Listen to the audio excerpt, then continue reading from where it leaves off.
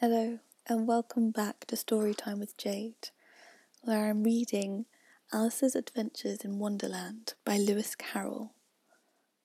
Now, we had left poor Alice abandoned by her strange company after singing the praises of her beloved Dinah yet again.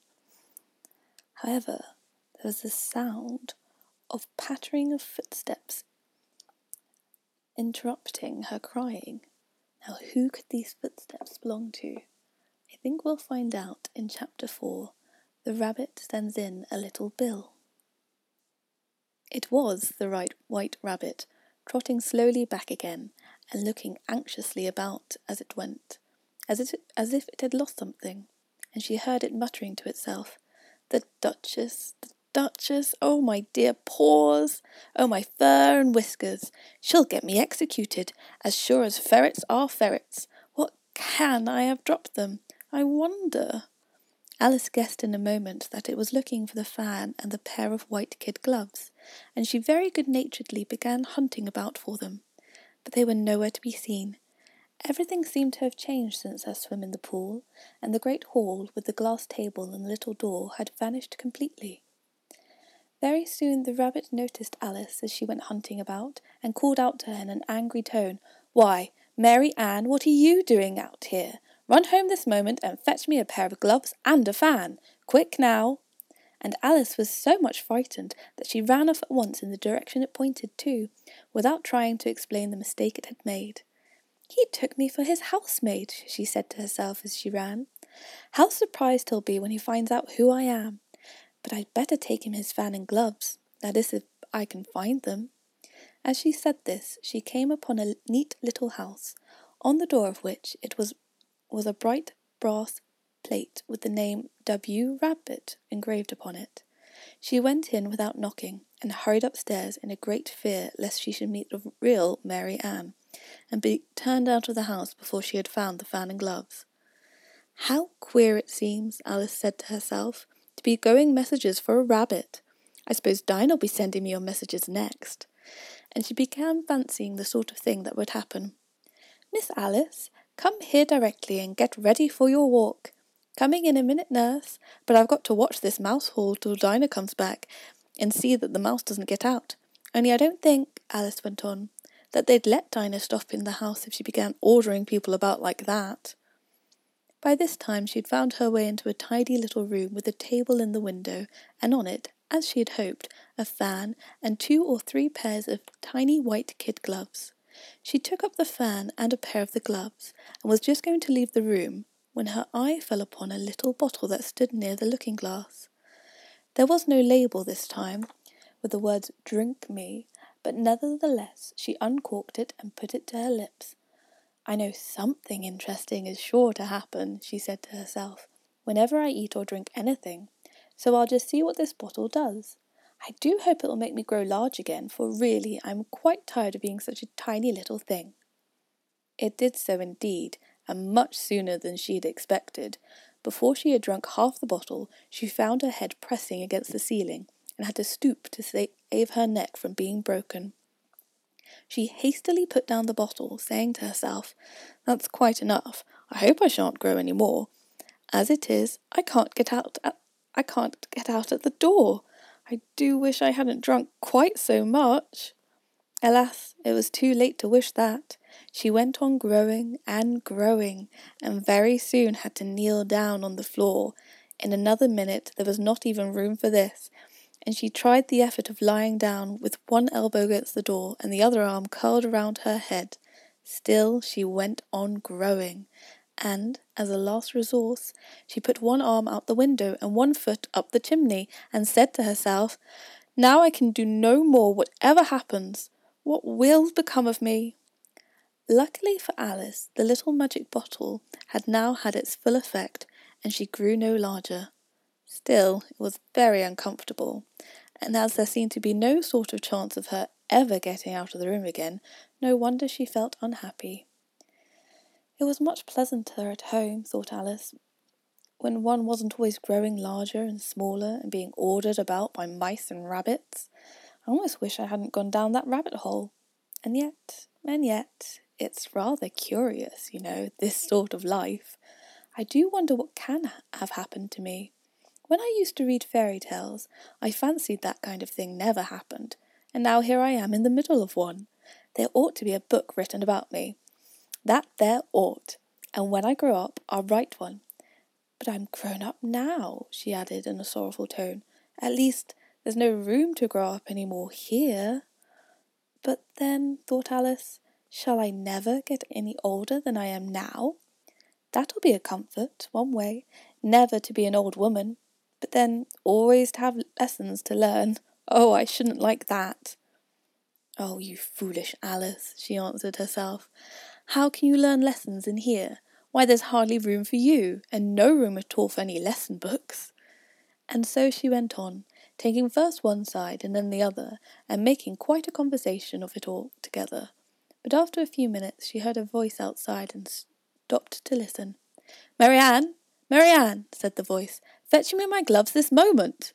Then came a little pattering of feet on the stairs.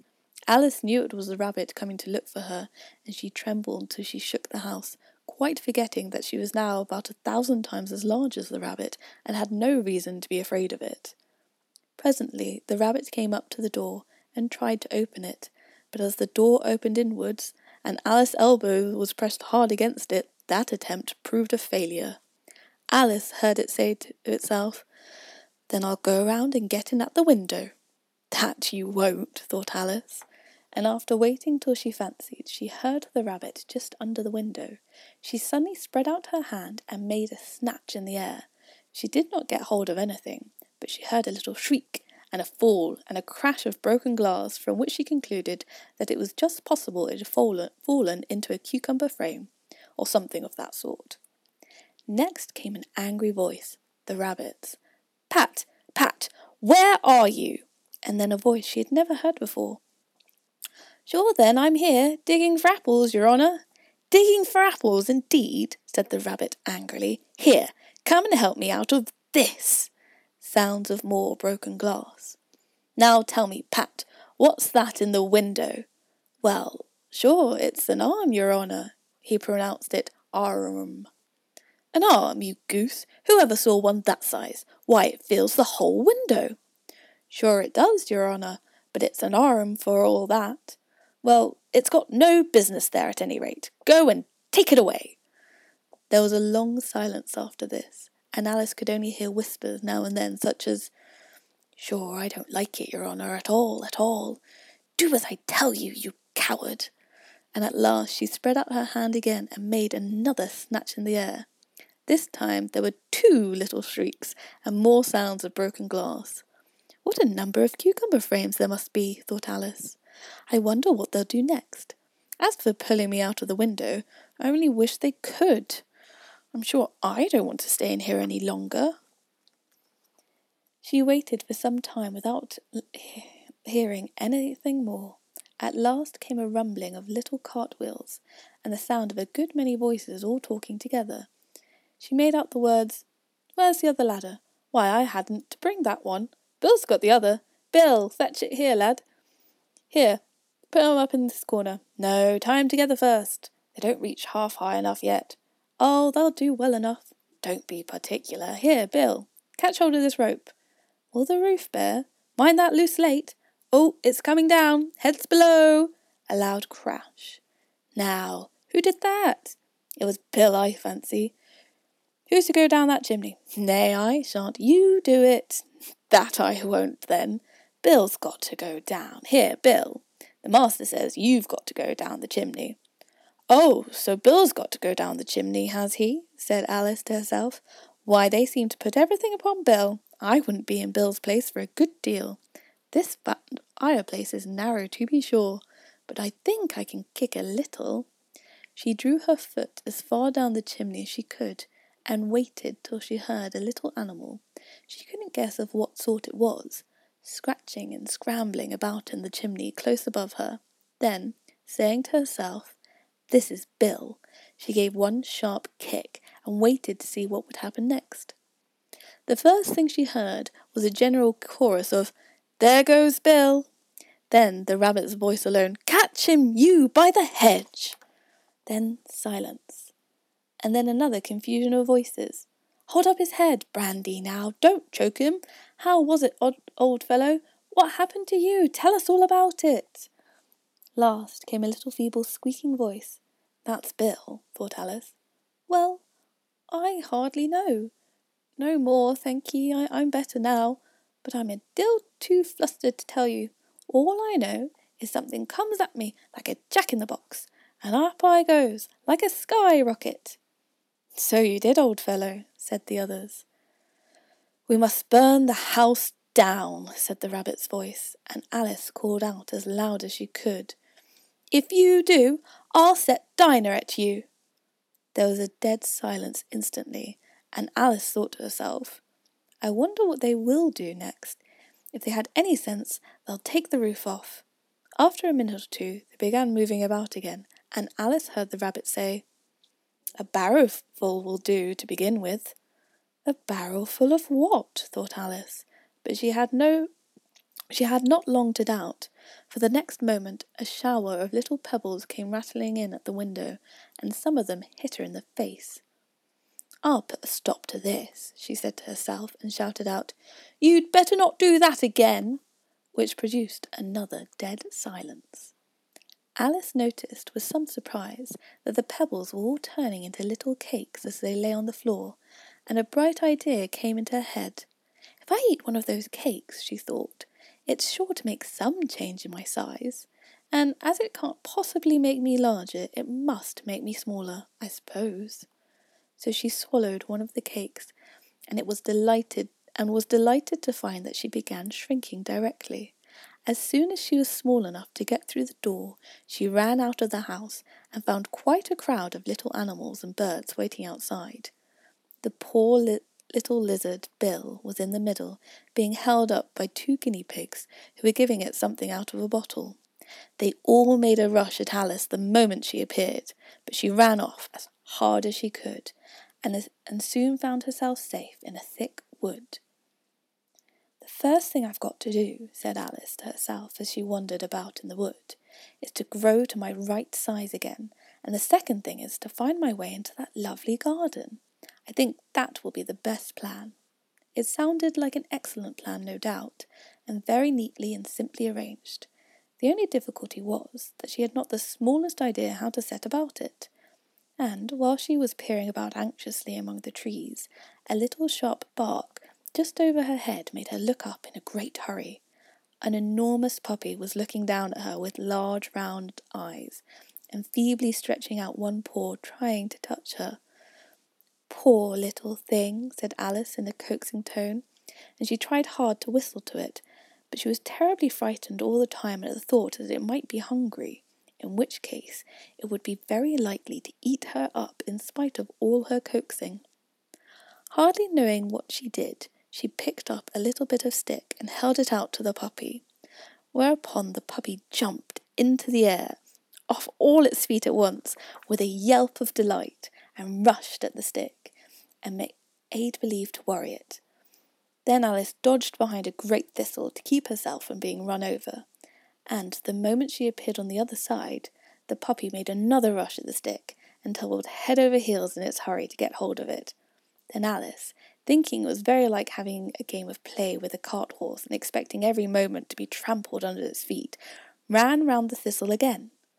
Then the puppy began a series of short charges at the stick, running a very little way forwards each time, and a long way back, and barking hoarsely all the while, till at last it sat down a good way off, panting, with its tongue hanging out of its mouth, and its great eyes half shut. This seemed to Alice a good opportunity for making her escape, so she set off at once and ran till she was quite tired and out of breath, until the puppy's bark sounded quite faint in the distance. And yet what a dear little puppy it was, said Alice, as she leant against a buttercup to rest herself, and fanned herself with one of the leaves. I should have liked teaching it tricks very much, if only I'd been the right size to do it. Oh dear, I'd nearly forgotten that I've got to grow up again. Let me see, how is it to be managed? I suppose I ought to eat or drink something or other, but the great question is what? The great question certainly was, what? Alice looked all around her at the flowers and the blades of grass, but she could not see anything that looked like the right thing to eat or drink under the circumstances. There was a large mushroom growing near her, about the same height as herself, and when she had looked under it and on both sides of it and behind it, it occurred to her that she might as well look and see what was on the top of it. She stretched herself up on tiptoe and peeped over the edge of the mushroom, and her eyes immediately met those of a large blue caterpillar that was sitting on the top, with its arms folded, quietly smoking a long hookah and taking not the smallest notice of her or of anything else. And we'll end there. Next time, you can join me for Chapter 5, Advice from a Caterpillar. Thank you for listening, and I hope you sleep well. Take care.